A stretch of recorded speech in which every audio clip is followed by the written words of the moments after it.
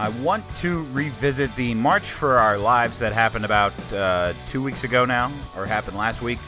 I want to talk a little bit about that. I want to talk about just a little bit about David Hogg, some of the Parkland advocates and speakers, and whether or not they are exempt from criticism, because it's an interesting conversation. I also want to expound a little bit on a Fritzcast blog post that I posted up last week regarding Facebook security and privacy on the internet. We also have China imposing tariffs on us because we impose tariffs on steel. It's a little political tit for tat.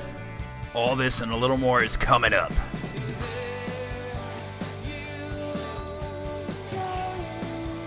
This is Fritzcast.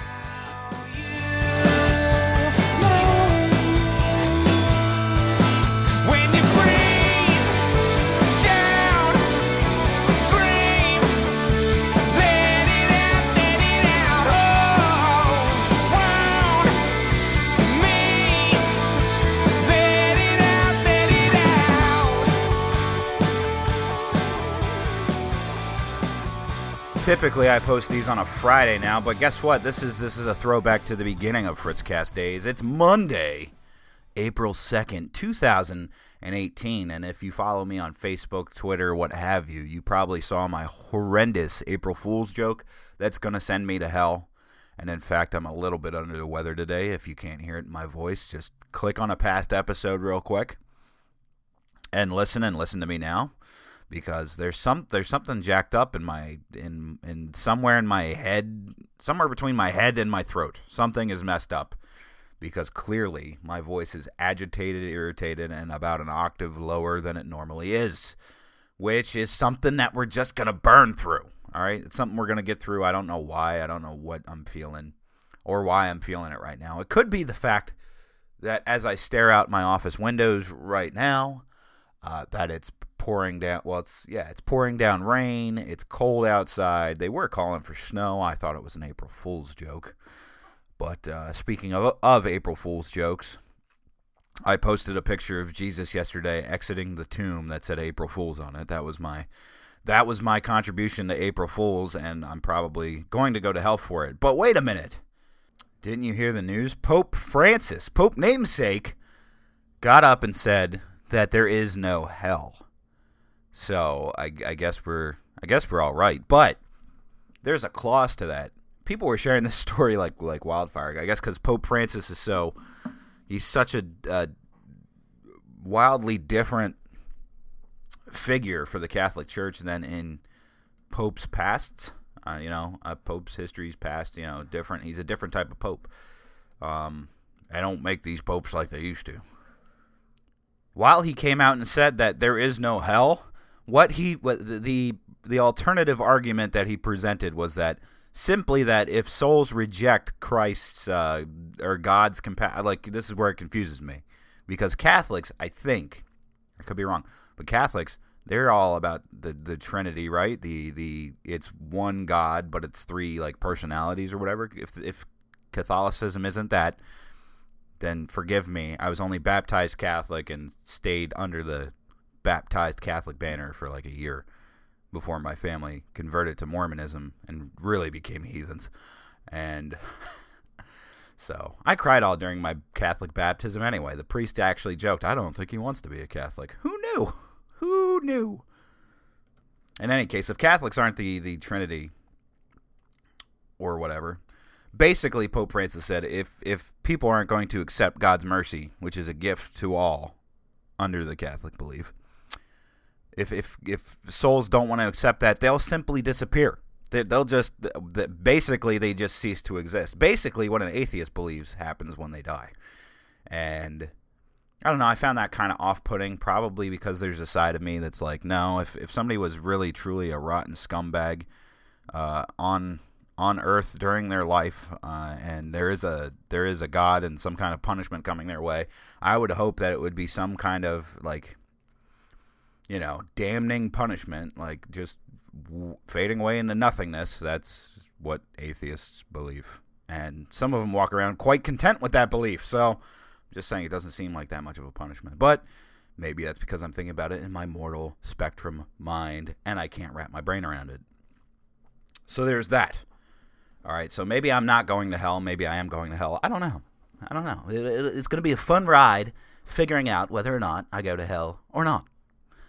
We'll figure it out some other time. I hope everybody's had a good week up to now. Easter was yesterday, so if you celebrate the Easter, anything revolving around the times of Easter, and I believe isn't it Passover? That's right. If you're Jewish, you're celebrating the Passover from Friday, March 30th to Saturday, April 7th. I don't know why I'm telling you that. You know, I don't. So it's Passover for people of the Jewish faith. The Christians just had Easter, Good Friday, and Easter Sunday. And some people, like my wife, have Easter Monday today. Like, what? You either get off Friday or Monday. You don't get off both. She gets off both. Whatever. Despite the fact that she was off, she went project crazy over the weekend. We have new spice racks that she built by hand with wood from Lowe's and Home Depot. There's probably somebody out there right now. It should just be a Home Depot. Goddamn America. She made some spice racks to clear out our cabinet space, which it worked. Brilliantly worked. She made this laundry pedestal to put our washer and dryer on top of, and I actually love the hell out of that thing. We've only had it for 3 days now, but it lifts the washer and dryer 2 feet off the ground, so instead of bending over to take dirty laundry, to put dirty laundry in, take wet laundry out and put it in the dryer and all that, it's at my standing level. I can just do it. It's beautiful. I love that. Love it. She also made a couple other racks, she made a rack to put on the inside of one of our cabinets for our cutting boards, so they're not sitting out all sprawled out ugly in the kitchen countertops, which we don't have a lot of counter space anyway. So she went project crazy. I got to finish the subflooring in the first bedroom that we started doing the flooring project of this house in, which is beautiful because now I can walk in that room and there's floor there. At least a subfloor, you know what I mean? You should have seen the boards that I was tearing out. 1950s plywood, half an inch thick, flimsy material that was crap. Utter crap. I don't know how you people lived in the 50s. This house was built in 1957, I think. And, some people would be like, well, that's good craftsmanship. They don't make material like that anymore. You could sink into the subflooring of this thing. You could stand in the middle and feel the sagginess in the board. All right, so it wasn't it's not exactly what I would have called quality, if you know what I mean. So we decided to rip those ones out, cut and flush along the edge of the wall so that these new 3/4 of an inch. That's what I'm looking for. Fractions, not good at them. 3/4 of an inch subfloor, OSB board, which is nice and sturdy and thick. And we got tongue and groove ones, which they were kind of a pain in the butt to fit into the room, but it is what it is. It's not the best, it's not the worst. So we got that in. So I have an entire subfloor in that room, and it's beautiful. I can go in there, jump up and down. Yay. I have solid flooring under me now, not just floor joist in my freaking crawl space. So this week, I think, it's either this week or the beginning of next week, the actual laminate flooring planks will be shipped, and I'll have to go to the store and pick them up because they have to get shipped to the store, and the store inspects them and makes sure they're good. And then I can start carting them to my house. And I'm starting in that room. I'll do that room up until about the doorway. And I'll get one of those stops put in. And then I'll go to the next bedroom. And we'll do that. We'll go to the doorway. And then we'll go to the final bedroom. Do that. Get to the doorway. Then we'll go out in the hallway. And then over the course of a weekend or whatever, we'll knock out the living room and the dining room. At least, enough to have subflooring down, and then move on to getting the rest of the flooring in. And it'll be great. It'll be great once it's done, and I can crawl under the house and put insulation in and moisture barriers in, because the house didn't have any insulation under it whatsoever. I should have known that from inspection, right? I should have known that. But I didn't for some reason. So whatever. I'm just improving my house. I'm improving my house. Slowly but surely. Maybe that's what made me sick. I want to say I didn't get sick because that was on Saturday. And Sunday, I was fine until the evening time. So something crept up. For sure, something crept up. So the past 2 weeks I spent doing my field training gig, which, I guess now it's fine that the sickness is settling in. For 2 solid weeks, I get put on the 8 to 4 shift, and I get weekends off. So I performed perfectly during my extracurricular duties, I guess you could say, in doing my field training thing with the class. And I had 12 outstanding officers that were a pleasure to work with the entire time, and now they get to dive in and be, little worker bees.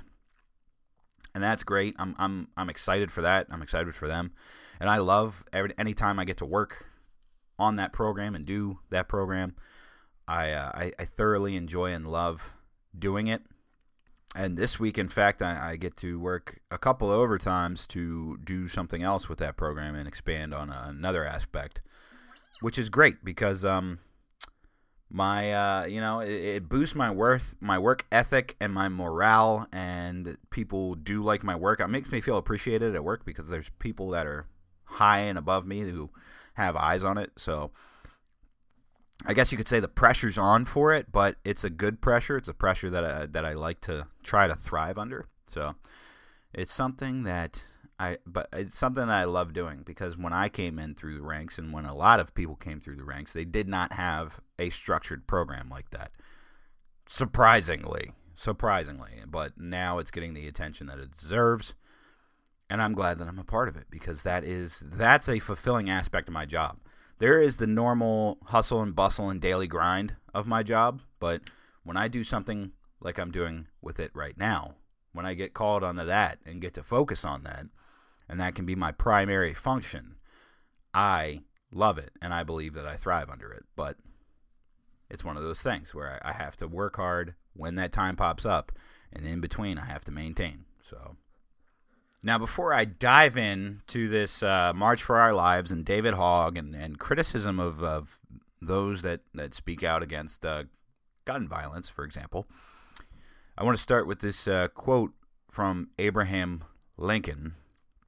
And this quote, mind you, it took some painstaking research to figure out the exact quote, because a lot of times what you find on the internet, if you type in inspirational quotes or you type in a person's name and quotes, and you start looking through the images from like IZ Quotes and all these other ones, you see them floated around a lot. A lot of those quotes are dumbed down, reworded, or taking the basic idea of what this person said over a paragraph or a couple of sentences. And it, to me at least anyway, it cheapens the originality of the quote and the meaning of the quote. So this is something that I had to painstakingly research. All right, this is let me read you first the quote, the misquote that goes around from this original quote first. Now here's the one that's passed around, and tell me if you've seen this posted before. All right, it says, quote, "America will never be destroyed from the outside. If we falter and lose our freedoms, it will be because we destroyed ourselves."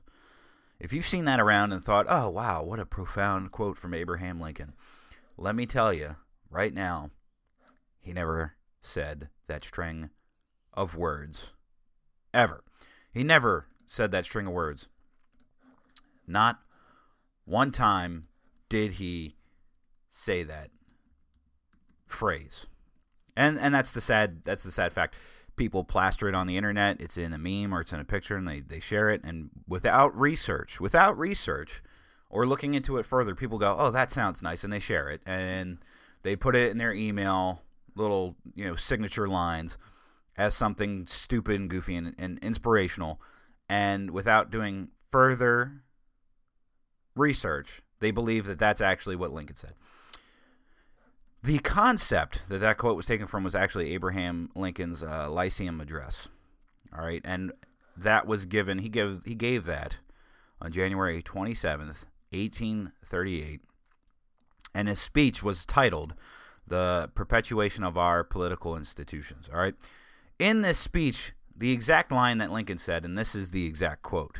All right, he said, "Quote: If destruction be our lot, we must ourselves be its author and finisher. As a nation of free men, we must live through all time or die by suicide."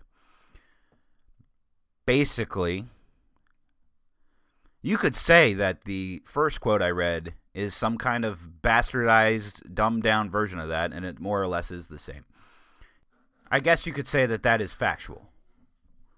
It sounds a lot cooler in the original quote, though. That's what I'm saying. And I think switching it from the original quote makes it lose its context. Because what he is saying here is that last line right there, as a nation of free men, we must live through all time or die by suicide. We do things to ourselves. We do things to ourselves quite often. And by the way, this little research bit, I'll go off on a tangent here real quick. Austin Peterson, he was a former Libertarian presidential candidate. He is now a Republican candidate for senator in Missouri, running against Claire McCaskill, running against other GOP primary candidates. Austin Peterson got banned from Facebook not once but twice for doing an AR-15 raffle. And Austin Peterson prides himself on knowing the law, knowing Americans' rights. Okay, and yes, he was raffling off an AR-15, that quote unquote weapon of war, which it's not. And a professor, at least that's what this guy's profile says. A professor on Twitter shared the link to his AR-15 raffle and said something along the lines of, he had better hope that this doesn't fall into the wrong hands and that the person that wins this destructive weapon doesn't create havoc and chaos with it. Did anybody look into this? Is there even a background check?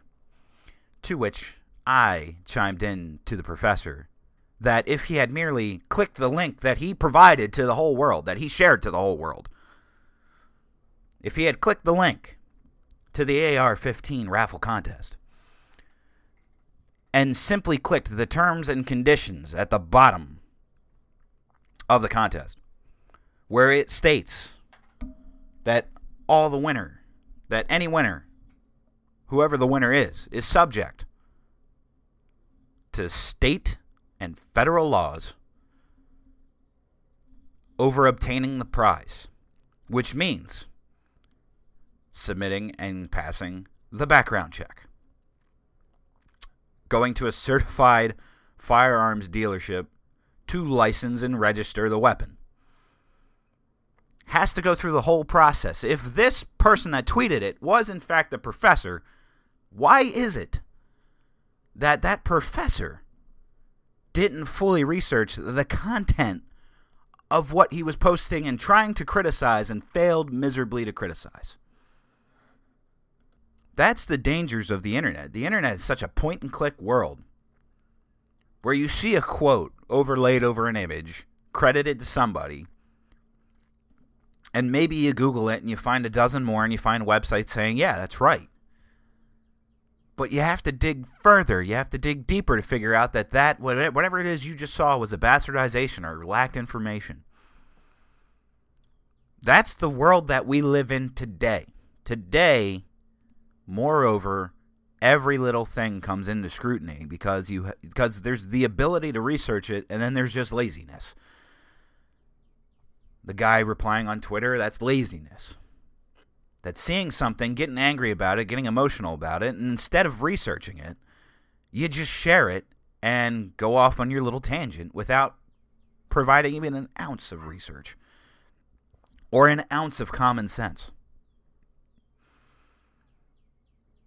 The Lincoln quote, it actually took me more than about 10 minutes on the internet. It took me about 15 minutes to figure out that it was from the Lyceum Address and to find the original quotation as worded as is.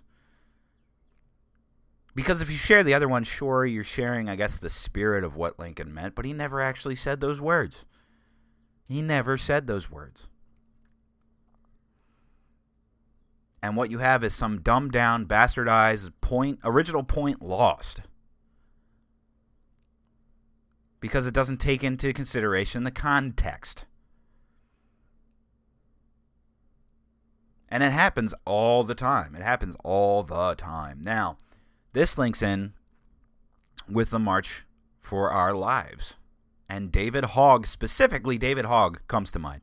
Why does David Hogg come to mind to me? Because he just recently initiated a boycott of advertisers on Laura Ingram's show. Now, allow me to qualify this by saying I don't like Laura Ingraham at all. All right, a lot of the Fox talking heads I'm not into. All right, Sean Hannity, I can't stand him anymore. Laura Ingraham can't stomach her.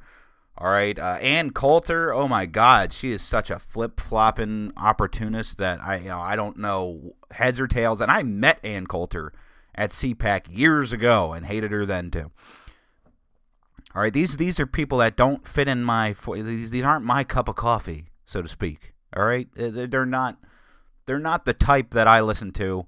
I don't really like them. I could care less if they remain on the air or if they go away forever. All right? I don't care. David Hogg, however, goes on his Twitter, talks about not getting accepted to UCLA and a couple other primo California universities. All right? David Hogg, by the way, you can Google this. He's been accepted to many colleges. He's been accepted to at least several colleges. And he wants to say, I didn't get into UCLA, blah, blah, blah, blah, blah, blah, whatever. Okay, I get it. You didn't get into UCLA. Maybe that was your dream choice. I don't know. But you didn't get into it. That doesn't mean you can take to Twitter and be unhappy about it and then try to extend that because this is what David Hogg did.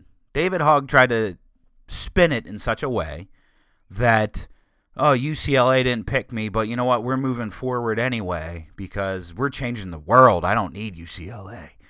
Like some kind of reverse, I don't know, trying to dig at UCLA so that they'll rethink and be like, oh man, this Hogg kid, he's talking about how he and the people are changing the world and the protests and all that, and that they're big and they're big and they're actually making change and we're not doing anything. Maybe we should pick them up.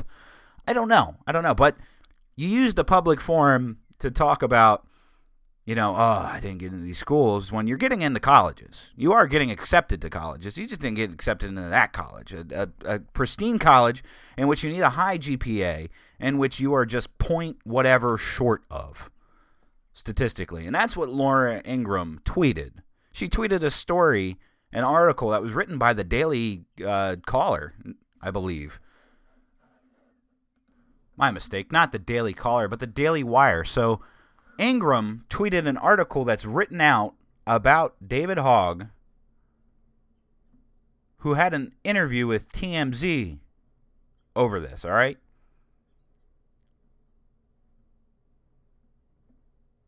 Listen to these quotes. And this is all according to TMZ, all right? Quote, it's been all kind of annoying having to deal with that and everything else that's been going on. But at this point, we're changing the world. We're too busy. Right now, it's hard to focus on that. Hogg holds a 4.2 grade point average, which is fan-freaking-tastic. Okay, he got rejection letters 2 weeks ago and said, quote, I am not surprised at all in all honesty. I think there's a lot of amazing people that don't get into college. And not only that, do things like I do because their voices just aren't heard in the tsunami of people that apply every year to colleges in such an economic impacted school system here, which we have in America, where people have to go into massive amounts of debt just to go to college to get an education. I think it's really sad, but it's the truth. If colleges want to support us in that, great. If they don't, it doesn't matter. We're still going to change the world. Okay? And Hogg admitted that he was accepted into Florida Atlantic University, Cal Poly, and Cal State San Marcos. This is an example of, you know what? A kid went on to Twitter and talked about, I didn't get into UCLA. All right. Laura Ingraham retweets this article. All right. And throws in the word. This is her exact tweet. Quote, David Hogg rejected by 4 colleges to which he applied and whines about it. And then puts in parentheses, dinged by UCLA with a 4.1 GPA, totally predictable given acceptance rates. That's all that Laura Ingraham did. Okay? That's all Laura Ingraham did. She said that he whined about it online. Then he goes and tweets out all of her ad revenue, all of her sponsors. He gets on there. This is all of her sponsors. Let's boycott them. What do people do? David Hogg, he's that kid that was involved in the shooting. How terrible, how tragic. Laura Ingraham, he says that Laura Ingraham is bullying him and making fun of him. Let's boycott all her sponsors, whether or not we were actually buying from them anyway or not. Some people jumped in and decided to buy from ones that stood out and said, hey, we're cutting funding, like Rachel Ray's dog food line, which, okay, I buy the cheapest brand dog food that's the most healthy. All right, I don't get into this Blue Buffalo, high quality, expensive as crap stuff to feed Fido. All right, I don't. But more or less, it became a pissing contest. And mind you, David Hogg is, 17, 18 years old? I remember how I was 17, 18 years old. All right, and I look back at my 17, 18-year-old self, and I think, oh, wow, I was dumb. I thought I knew it all, but I didn't. This is what everybody goes through.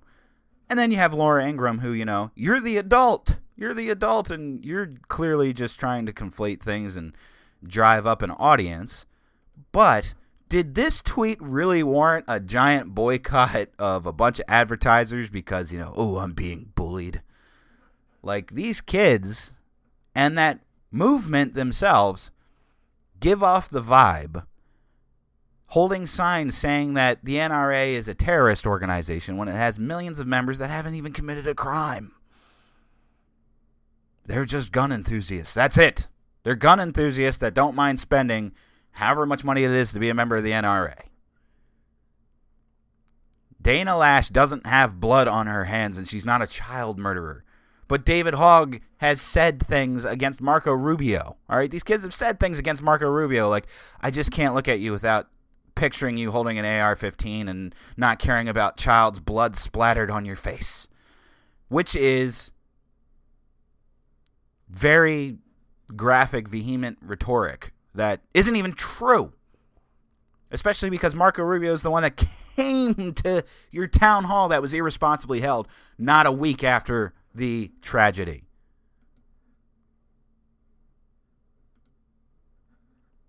But this is the pissing contest that America is in with people. This is what it is. This is where it is. This is where it's at. And it's really hard to have a dialogue and a conversation right now in this world. All right. Now, somebody I follow, Tom Nichols, he's an opinion columnist. All right. Tom Nichols is also, he's a former U.S. Senate aide. He is a professor at the Naval War College and at Harvard Extension School. Also a former U.S. Senate aide. USA Today, board of contributors, columns at The Hill, a bunch of other stuff, all right? He actually wrote a pretty good piece on this about how, yeah, David Hogg is irritating, but Laura Ingraham is the adult and she blew it. Okay, and this is exactly what he says. Quote, Hogg is irritating and sanctimonious in the way that young people often are. Ingraham is ghastly by design as a market brand, but Ingraham is also a grown-up who should know better. Yes, David Hogg is turning from a youth with a good cause to a media operator who is apparently trying out a possible career as a political gadfly before he's even cast his first vote. He's putting himself in the public square as a brawler who can throw and take a punch. He's savvy and getting savvier by the minute, especially in baiting a slew of commentators into treating him as an adult, which is exactly what he wants. Except, of course, when he wants to be treated like a kid. He recently shared his rejections from a handful of prestigious schools with the clear implication that these fine colleges are idiots for rejecting him. CNN anchor Alyssa Camerata indulged Hogg in this juvenile resentment by asking what kind of dumbass schools would reject him. Ingram, however, may have went even further. Normally a smart operator herself, she committed a trifecta of blunders when she ridiculed Hogg for his rejections. And then he goes on to state 3 big things that Laura Ingraham muffed up in taking on David Hogg. Now, Tom Nichols, I believe, is a very opinionated guy. Sometimes I don't agree with him. Sometimes I do agree with him. But he makes me look at things in different perspectives. And that's the important thing that comes out of this. The fact that Tom Nichols can make me think, you know what, wait a minute. David Hogg is a kid. Let him be a kid. That's why I haven't really mentioned David Hogg and I don't go one-on-one with him, because he, exactly that line, wants to be treated like an adult, except when he wants to be treated like a kid. Wants to be treated like an adult, wants to be taken seriously. And guess what? Him, Emma Gonzalez, all the kids that are speaking out against gun violence, they have the right to. And I reserve the right as a just somewhat older adult, by 10 years in some cases, because I am not yet 30, they have the right to be completely wrong about things. When I was their age, I was wrong on so much stuff that it's not even funny. I was, at their age, a golden GOP boy who the local GOP guys loved me. They were like, we can't believe that here's a high school kid who's all in. Here's a middle school kid who's all in on George W. Bush, on our candidate for governor. Hey, come on board. We love that kind of thing. And I was so dead wrong about a lot when I was that age. But I think it just goes to show you that the tactics that are being used right now and the divide that's going on happens rather easily. And, let them have a march for our lives. They have the right to do it. Let me talk about how I think some of the proposals that they're making are off the wall and won't make a difference. That's the political debate. That's the debate of ideas. That's the debate in the spectrum. And guess what? We aren't going to see eye to eye. We're not going to agree on every little thing, but there might be some compromising, maybe. Maybe there will, maybe there won't. I don't know. But I think that was a little tit for tat back and forth that's going on between those protesters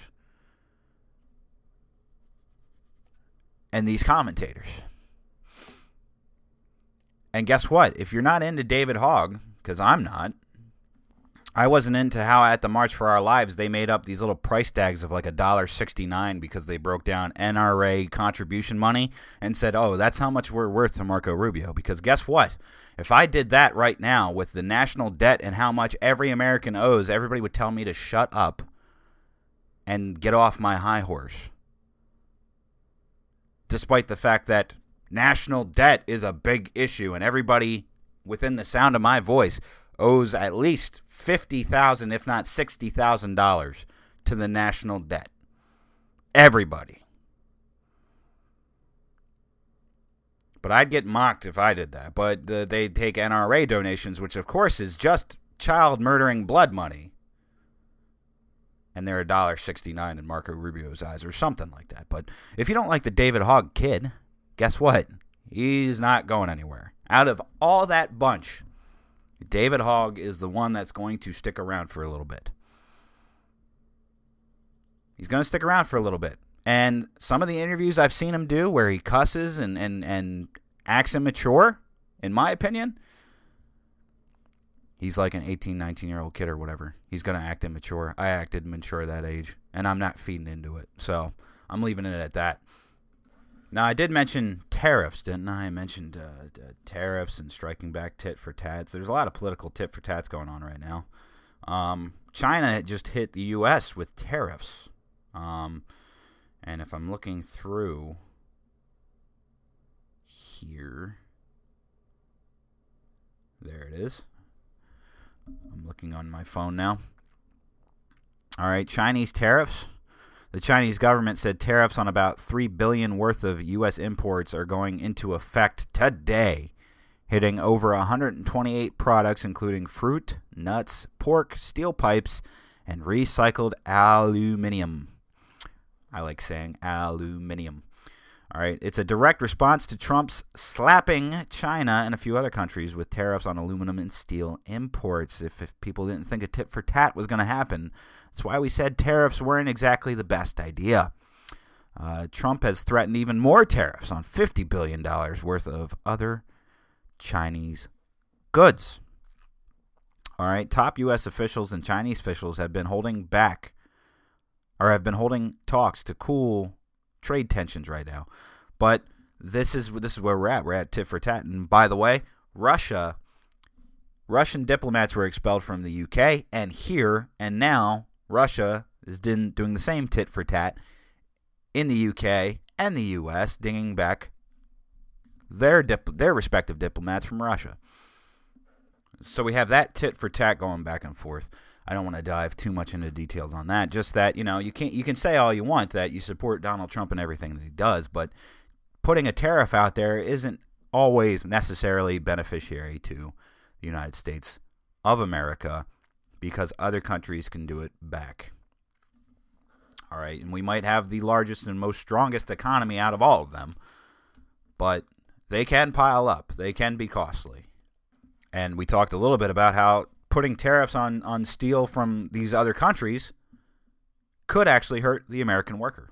But the last bit that I wanted to dive in on is actually a post that I put on fritzcast.wordpress.com this past week with the data breach that happened with Facebook.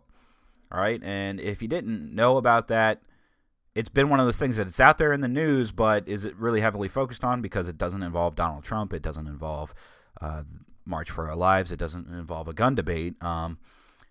It kind of got lost by the wayside, in my view anyway. I don't think enough people were talking about it.